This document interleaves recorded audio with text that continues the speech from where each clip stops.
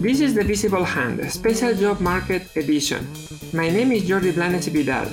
My guest today is Riley Lee, who is a PhD student and job market candidate at Duke University. Today we're going to talk about his job market paper, Administrative Burden and Consolidation in Healthcare, Evidence from Medicare Contractor Transitions.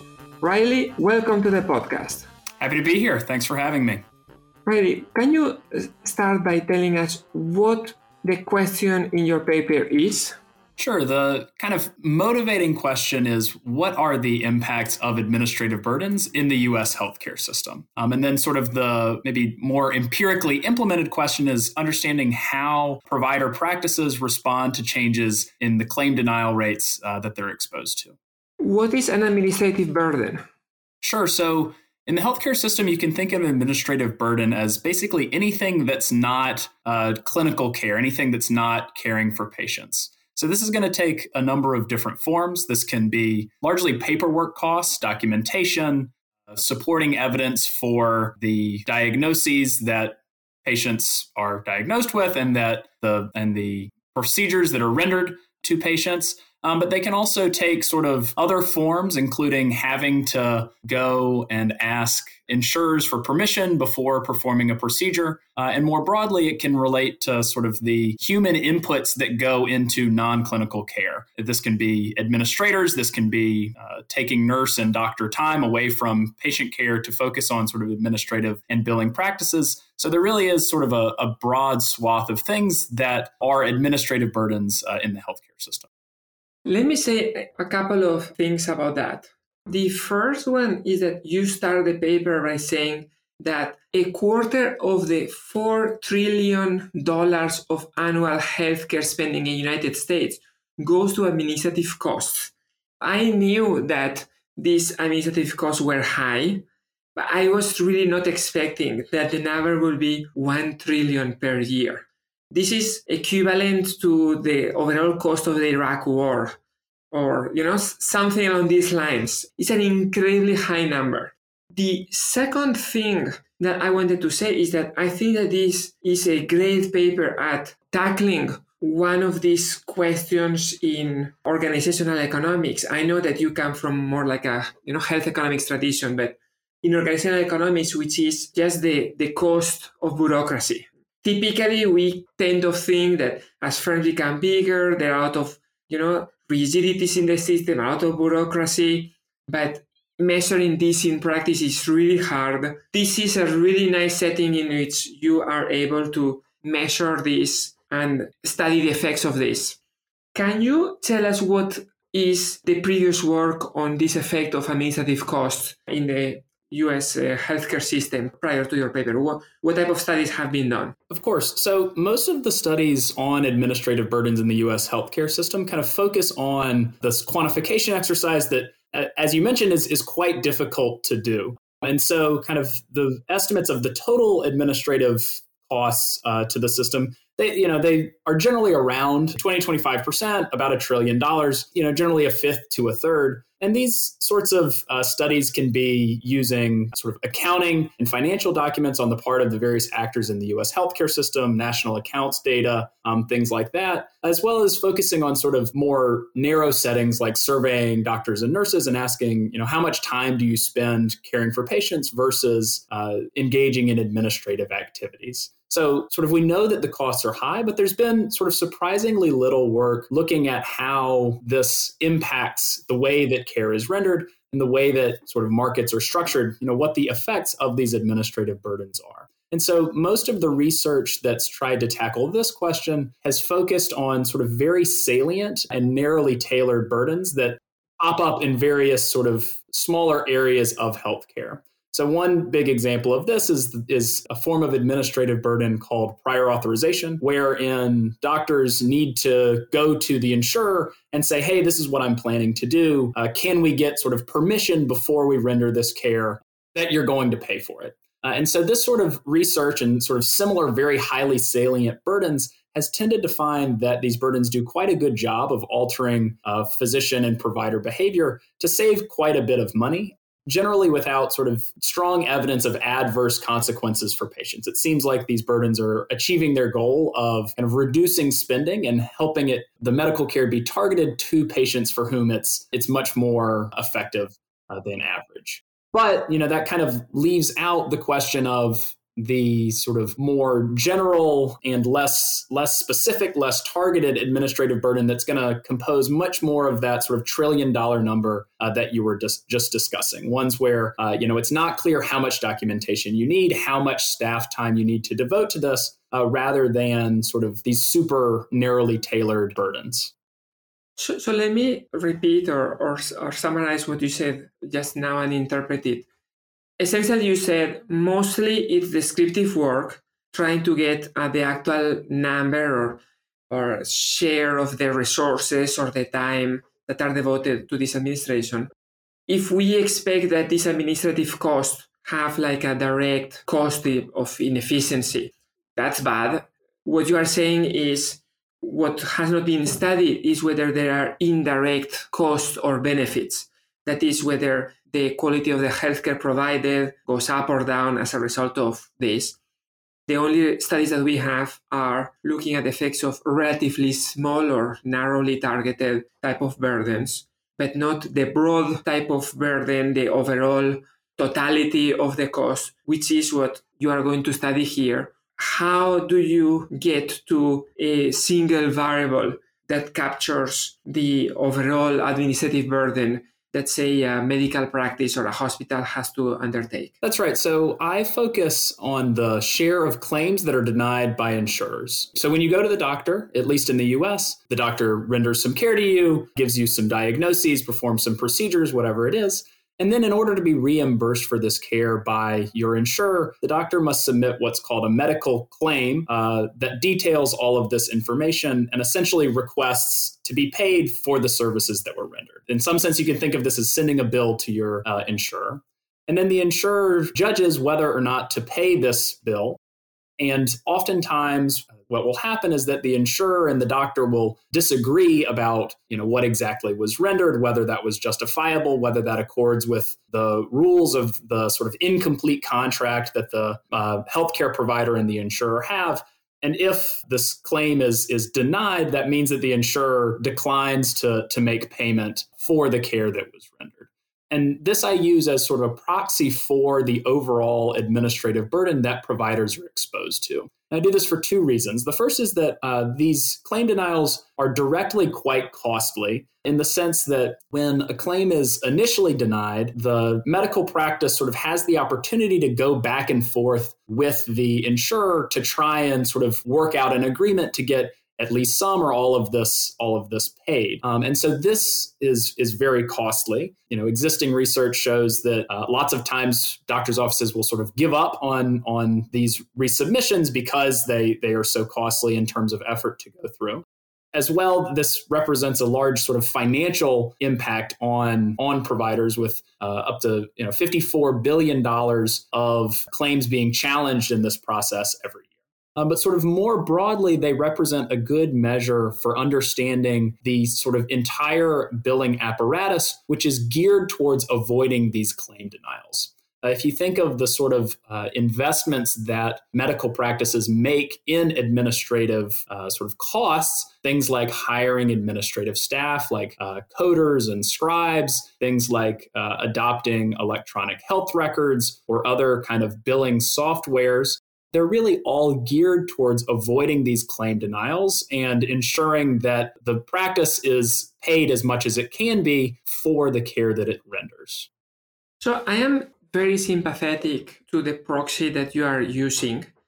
Obviously, administrative burdens is a very broad, abstract, elusive type of concept. Whenever we try to make that concept more specific, because we need to measure it in our data set somehow, there is going to be always a little bit that is lost. And I think that intuitively, it will make sense that the claim denial rate is a measure of this. But let me give you a situation in which it might not be. So you can maybe think of this in terms of differentiation between mean and variance. So imagine a system in which there is an enormous handbook of things that I need to do in order to get my claim approved. But as long as I fulfill every one of these things, there's not going to be uncertainty about it because the company that is in charge of approving my claim works perfectly. Everything's super clear. Obviously, I need to hire a lot of scribes and coders and this. So the burden is very high, but the claim denial rate will be low because there is very little sand in the gears of the system. Alternatively, there is very little guidance. There are essentially no rules, but the company that is in charge of approving is really terrible. It hires people who, this is the US, or barely speak English, or a lot of the paper, gets misplaced. There, the claim denial rate is going to be higher. But there is nothing I can do as a medical practice in order to improve it. Therefore, the burden on my side will be really minor. This will be not great for your paper, right? Like, what we believe is that what I'm describing is not an accurate representation of how they work, that the two things kind of go together, the mean and variance go together. When the mean of burdens is high, there is also going to be a lot of scope for misinterpretations, uncertainty, and so on. Yeah, that's exactly right. I mean, there's sort of these two ways of thinking of administrative burden. One is what you might think of as tough but known, of I have to sort of overcome all of these hurdles, but I know that if I do it, then I'm going to sort of, in my context, get the claim paid. There's also the sort of other extreme, which is it's all completely uncertain and I throw up my hands and, it's very bad and costly and uncertain, but there's really not much that I can do about it. And you're right that with claim denials as a measure, I'm sort of lumping both of these together and saying, the way that the US healthcare system tends to work is one that merges both these sort of tough but known as well as uncertain administrative burdens into one. And I think this makes a lot of sense when we think of claim denials. So there are sort of known rules about what types of care will or won't be reimbursed, sort of how claims are meant to be submitted. But there is significant uncertainty around whether any given claim will sort of be judged to meet these standards. Lots of the reasons for rejection are somewhat arbitrary in the sense that you can try to make investments and effort in making a payment more probable, but it's going to be tough to sort of ensure that a claim is going to be paid by 100%. So sort of the top claim denial reasons tend to be sort of administrative things that can be somewhat subjective, like whether or not the claim is fully legible and whether the documentation that was submitted is supportive of the care that was rendered. And so both of these sort of have some probabilistic or arbitrariness to whether the insurer is going to judge that these standards have been met, but that still leaves room for investments on the part of medical practices to try and overcome these burdens and make a payment more likely. We are talking so far about the US system, but your paper is actually about a subset of the US system, which is Medicare. Can you tell us how Medicare works and who is it in charge of approving or denying these claims, and how did that change over time? Sure. So Medicare is the publicly funded insurance system for generally the aged and disabled. It's the largest sort of single insurance plan in the United States. And I study what is called traditional Medicare, which is generally a fee-for-service system that is thought to be basically the most government-run insurance system in the United States. And so the federal government sort of sets all of the high-level standards of this insurance system. It sets all of the prices, all of the sort of benefit plan structure. But the day-to-day administrative operation is carried out by privately owned contractors called Medicare administrative contractors. And these contractors are in charge of processing the claims that are submitted to Medicare on behalf of beneficiaries. So they're the ones who are making these judgments about whether or not to pay out each claim that's submitted. And each of these contractors has regional jurisdiction to where all of the doctors that bill Medicare in their region have to send their claims to this contractor. And over time, the jurisdictions, the boundaries of these jurisdictions has changed. So my data run from 1999 to 2017.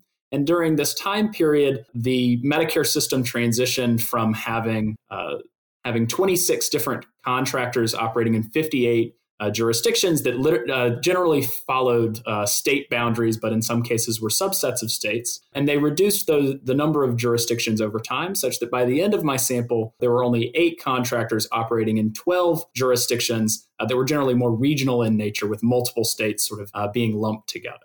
My head is exploding, which is appropriate, for a paper on administrative burdens. Let me think of this from the perspective of a doctor. So I am a doctor. A Medicare patient comes through my door. I do something. Okay, let's imagine that this is not distorted or anything. I do something to the patient. Now I want to get this reimbursed. I don't go to Medicare. Presumably the patient qualifies for Medicare, but I don't go to the federal government. I instead go to one of these Medicare administrative contractors. Not to any. I have to go to specifically the one who is in charge of my geographical area.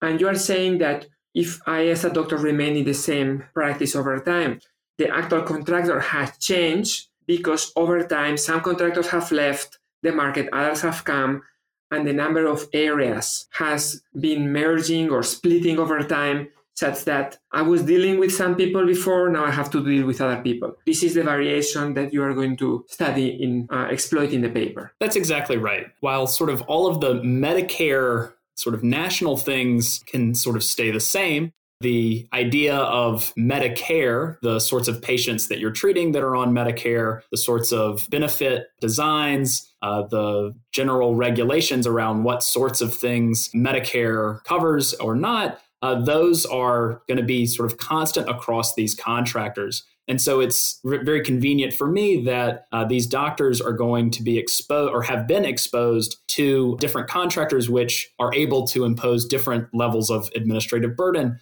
insofar as they review these claims with different levels of stringency. That's correct. So the previous contractor would ignore the fact that my handwriting was really bad and still approve the claim, or that the documentation was not perfect in every time, but the new contractor is much more stringent, so now I have to hire an extra secretary to help me with this. That's the variation in the paper. That's exactly right. What is the data? So the data that I use come from Medicare. So I'm primarily analyzing the claims that are submitted to Medicare. So my data run from 1999 to 2017. And they're in what is called the 20% carrier file for those who are very familiar with Medicare claims. And that means that I observe 100% of the claims that are submitted to Medicare on behalf of a 20% random sample of beneficiaries. And by focusing on the carrier file, this means that I'm looking at Part B claims, which are physician services, sort of outpatient claims for care that are rendered by doctors or other healthcare providers.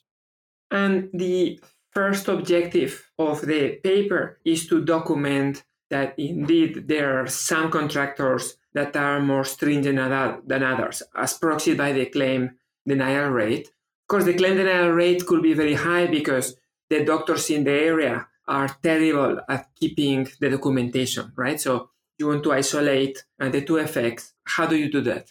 So the way that I separate sort of the administrator invariant claim denial rate from the portion that is attributable to the identity of the administrator is using exactly that variation that we were just discussing, that over time I see the same providers treating roughly the same patients in the same markets being exposed to different administrators because of changes in the jurisdictions of these contracts. And so what this allows me to do is separate the contribution to the denial rate that comes from changes either over time that happen nationally or differences that are invariant to the identity of the administrator in different locations, right? The culture of billing or medical practice may just be different in different parts of the country. And so I'm able to isolate the contribution of these administrators by seeing how the claim denial rate changes when a new administrator is introduced to an area.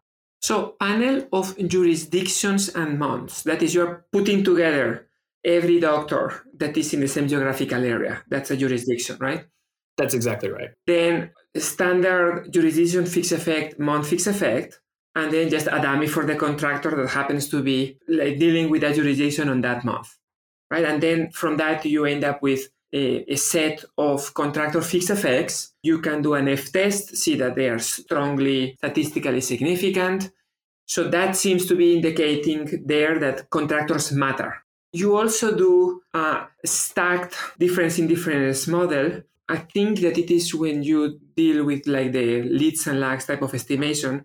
Why do you need this relatively recent stacked diff model? What are the problems with the standard panel data set that I just described that this stacked diff model solves? Sure. So, one reason I want to use this sort of dynamic difference in differences estimator as opposed to just using the sort of static differences that you just discussed is that it's important to first sort of rule out that the differences that I'm estimating, that I'm detecting, rule out that those could be caused by sort of slow-moving, non-linear trends in denial rates that are not attributable to the identity of the administrator.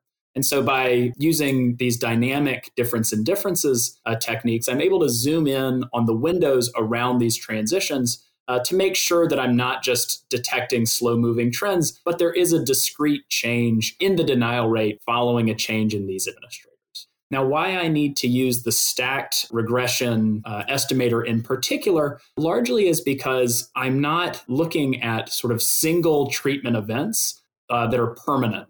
Right. So the traditional sort of difference in difference two-way fixed effects type estimators rely on the fact that once a unit is treated, that it's sort of treated for all time, and that's not going to change after some period of time. Where in my context, I do see single jurisdictions transitioning between multiple administrators. And so using the stacked regression estimator allows me to have each of these jurisdictions show up as a treated jurisdiction more than once, as well as allows me to sort of explicitly pair it with jurisdictions that at the same time were not transitioning, even if sort of those same jurisdictions would transition at different points, either in the future or the past. The elephant in the room of what we're discussing is, of course, what the threat to identification is. The whole point that you need the leads and lags is to, make sure that, as you mentioned, there are no trends. One thing that will be worrying is if the federal government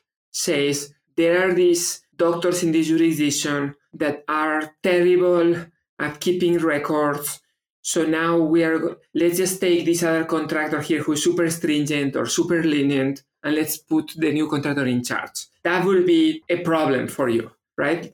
And the dynamic or the leads and lags regression will be a way of seeing that the trend in the claim denial rates cannot predict the shock received by a jurisdiction in terms of the contractor that the jurisdiction will be receiving. In some sense, that's exactly right. The key identifying assumption here is that, were the contractor not to change or not to change to the contractor that I observe taking over that jurisdiction, that the trends in the denial rate would be parallel relative to those in other jurisdictions that are not transitioning at the same time. And so were the federal government to sort of assign jurisdictions to contractors that would help them achieve their goals, and was also taking other actions to sort of attempt to rein in spending in those jurisdictions or improve documentation or sort of other efforts that may be related to this change in administrator, then yes, that would be a threat to the identification that I see here, because the change in the denial rate would not just be attributable to the identity of the contractor, but to sort of these other efforts. Now, it's not perfect, it's not so worrying if the government were to sort of assign jurisdictions to administrators for reasons that aren't completely random. Because really all I need to understand how providers react to changes in their administrative burden is to be able to recover an average treatment effect on the treated, right? I just need the contractor to change the denial rate in those jurisdictions in which it is assigned. Now, if that were the case, then that would affect, in some sense, the sort of generalizability of the administrator fixed effects that I'm capturing. But for understanding how providers respond to changes in their administrative burden, it would be just fine. And finally, I should emphasize that I don't really see any evidence that this is the case. And in understanding the institutions here, it seems like the federal government, in assigning these contractors, really isn't thinking about the level of administrative burdens that they impose, or any sort of match value with the jurisdictions that they're assigned to. So the sort of things that they're graded on are generally sort of purely administrative customer service type things, like how well they return phone calls, how nice their website is, how quickly they respond to FOIA requests, rather than any sort of actuarial or financial impacts on administrative burdens in healthcare spending. Can you describe now the visual evidence of this dynamic, or leads and lags regression? Sure. So when I estimate this dynamic difference in differences estimator of the change in the denial rate as providers transition between administrators, if I compare a jurisdiction that transitions to one that does not transition at the same time, then what I see is, after no differential pre-trends in the denial rate, in the first month of transition, there's a large spike in the share of claims that get denied. Over the next few months, this denial rate sort of then falling and settling to a level that's in accordance with the estimated impact of the new incoming administrator. So, for example, if the transition is from a lower to a higher denial administrator, then I see a large spike in the denial rate before then settling at a still elevated level. Whereas if the transition is from a higher administrative burden to a lower administrative burden administrator, then I still see a spike in the denial rate immediately upon transition, but then it subsequently settles at a much lower level than before. And so I can also sort of, in addition to comparing these jurisdictions that transition between administrators to those that don't transition at the same time, implement a triple differences estimator that compares not just jurisdictions that do to those that do not transition, but differences between these jurisdictions that transition to higher or lower administrative burden or denial rate administrators. And so when I do that, I see, again, no differential pre-trends in the denial rate between these jurisdictions that transition to higher or lower denial administrators before an immediate and discrete jump of about 1.2 percentage points in the month of transition, and then remaining at that level thereafter.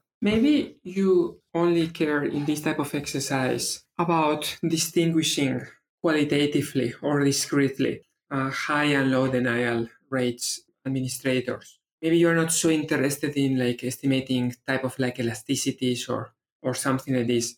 But because this is a paper that, especially later on in our conversation, will make so much out of the endogenous response of these healthcare providers to the administrative burdens. I was wondering whether these fixed effects are attenuated. And let me give you here the way that I may think so. Imagine that such an endogenous response exists, and there are two types of contractors.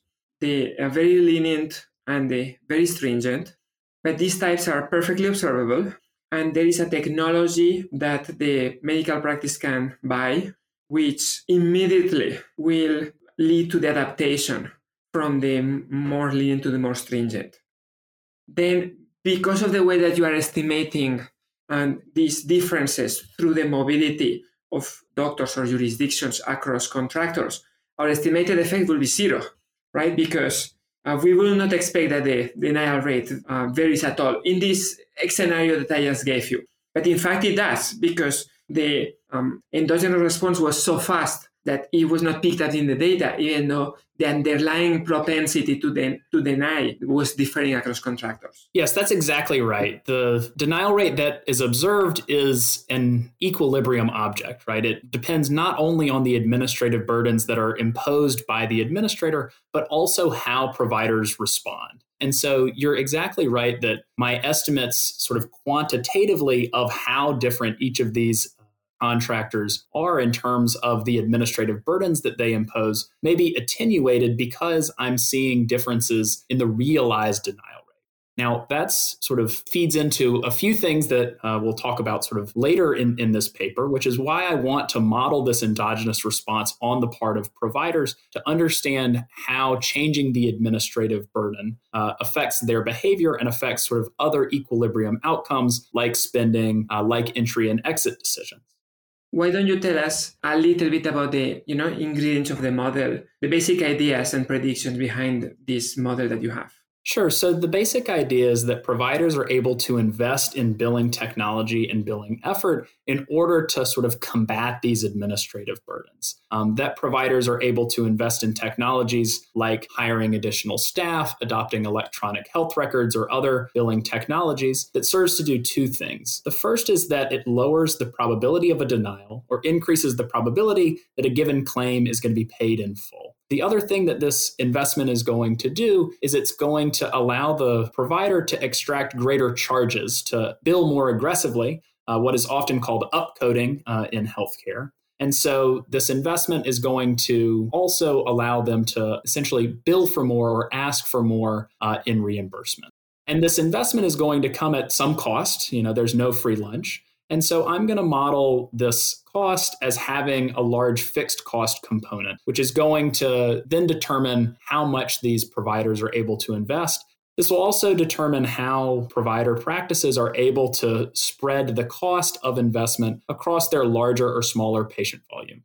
So the prediction that if there is a fixed cost, larger firms will be more likely to leverage that cost over a higher number of units that they produce, that's obviously like automatic. It is also automatic the prediction that increasing administrative costs will lower profits, and that will lead to the exit of the smaller practices. The other prediction that you have is that a larger administrative burden will cause investments to increase or decrease, but it will cause charges to move in the same direction. And this is because this investment in technology has this dual effect of allowing you to get a higher proportion of your claims reimbursed, but also it has this upcoding, allow you to claim more things that you were mentioning. Like that's a direct result from this assumption, the prediction, but it's like a distinctive prediction of this type of model. You then have reduced form evidence on these predictions. What do you find? Yes, so I find evidence that providers increase their level of investment in response to increases in administrative burden. So following a transition to a contractor that denies more claims, I find that providers increase their adoption of electronic health records, one important form of billing technology. And like predicted by the model, I see that the charges that they submit to Medicare also increase, which is indicative to me of increased investment in response to this increase in administrative burden. And like you mentioned, I also have reduced form evidence of the sort of fixed cost component being an important part of these investments. So I see that transitions are more disruptive for smaller providers rather than larger providers. And I see that in the cross-section that smaller provider practices see many fewer of their claims being denied than larger practices. Two results that are consistent with larger practices having a larger stock of investment in this billing technology and billing effort. And then finally, I also see evidence that these increases in administrative burden reduce firm profits, and in particular, reduce firm profits for smaller firms that are going to be making lesser profits in the model and so be closer to the threshold for exit. So I see that following these transitions, that the number of active providers in the market seems to decrease, and this is largely driven by solo practitioners, such that the average size of practices remaining in the market after a transition to a higher denial administrator increases. Let me make a couple of comments about the evidence that you just mentioned.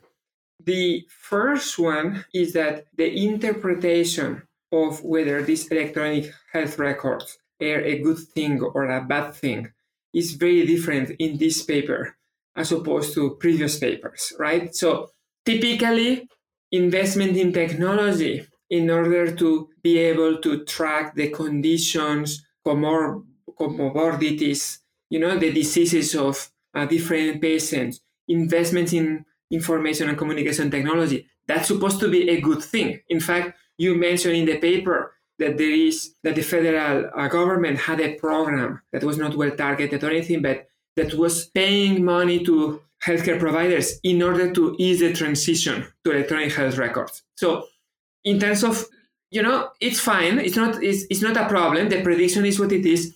But in terms of interpreting later on whether these whole transitions led to an increase or decrease in society's welfare, we need to take that into account. Along the same lines, I will say that the effects on the number of providers as being affected by these transitions from less stringent to more stringent contractors doesn't look super clean to me from looking at the graph. So, again, you have this dynamic evidence. The number of providers goes down by 1%, but it seems that it kind of recovers pretty fast after 3 months. The number of single provider firms, it also recovers pretty quickly. So the effects are maybe not super strong there. But I wanted to pose to you along the same lines that in a setting in which these healthcare providers don't have pricing power, the setting of Medicare in which prices are determined, by the federal government, maybe consolidation is also a good thing, right? It would seem that these single provider firms, maybe they were throughout inefficiently small, and it is good from a cost perspective that there are less firms that are taking more advantage of economies of scale.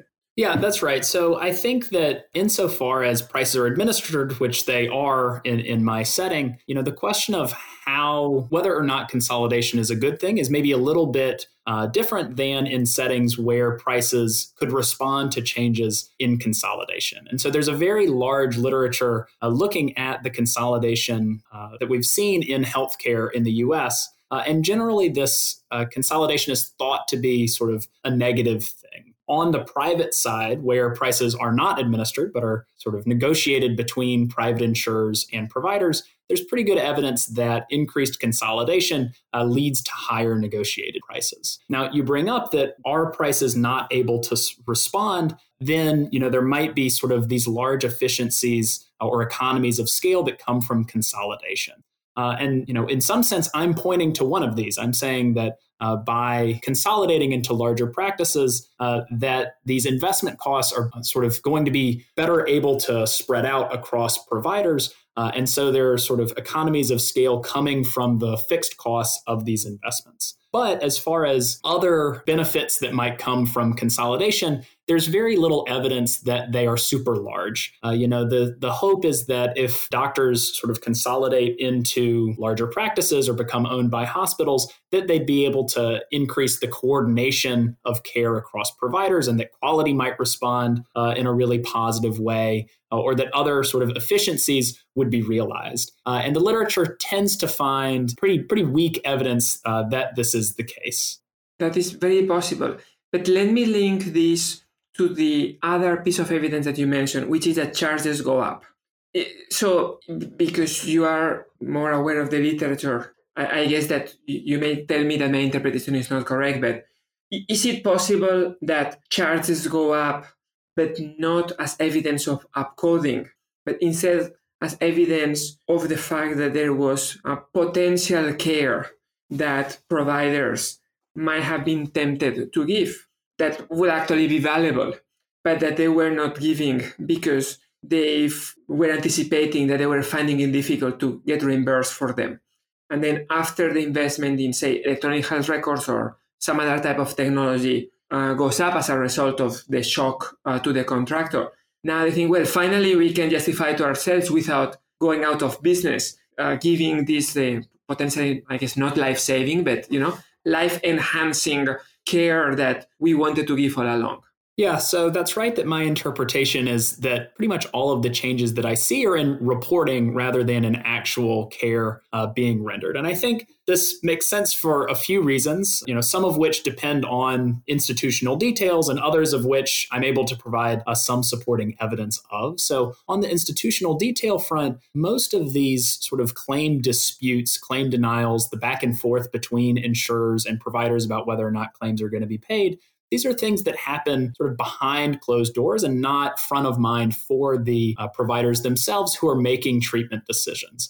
These are generally going to be handled by administrative staff called coders, medical coders, who are going to be determining how to translate the care that was rendered into a claim to submit to an insurer, and then going back and forth with the insurer to determine whether it's ultimately paid. So the idea that providers would alter the way that their care is presented through these sort of administrative channels without actually altering the care that they themselves render, I think that's very concordant with the way that this process works. Now, empirically, a few things that I'm able to do to sort of support my claim that most of what's happening here in the first order is about representation of medical care rather than care itself.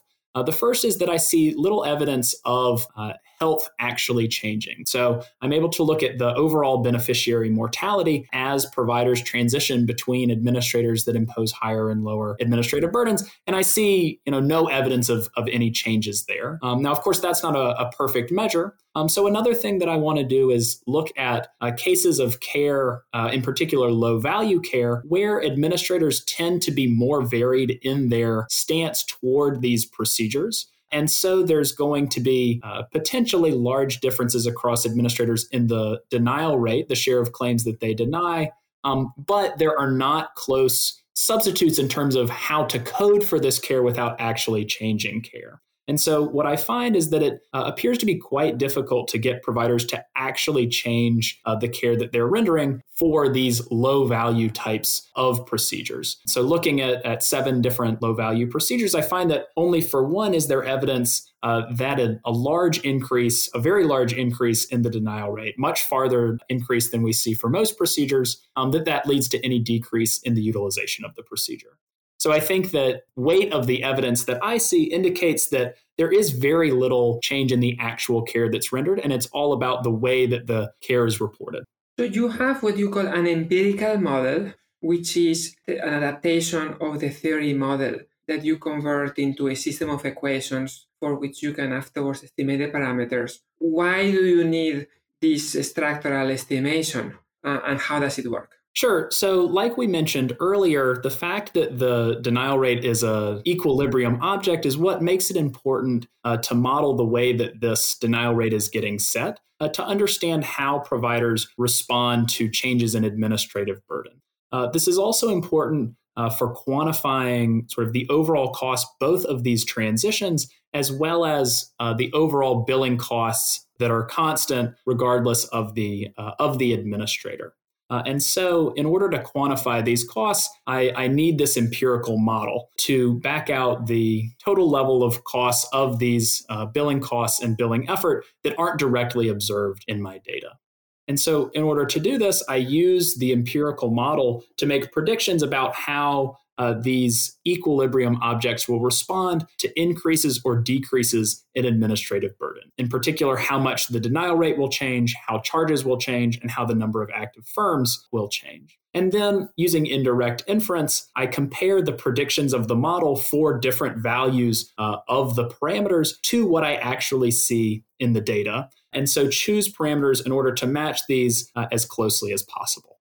So this is not a strategic model in that there is only a single agent, which is the healthcare provider.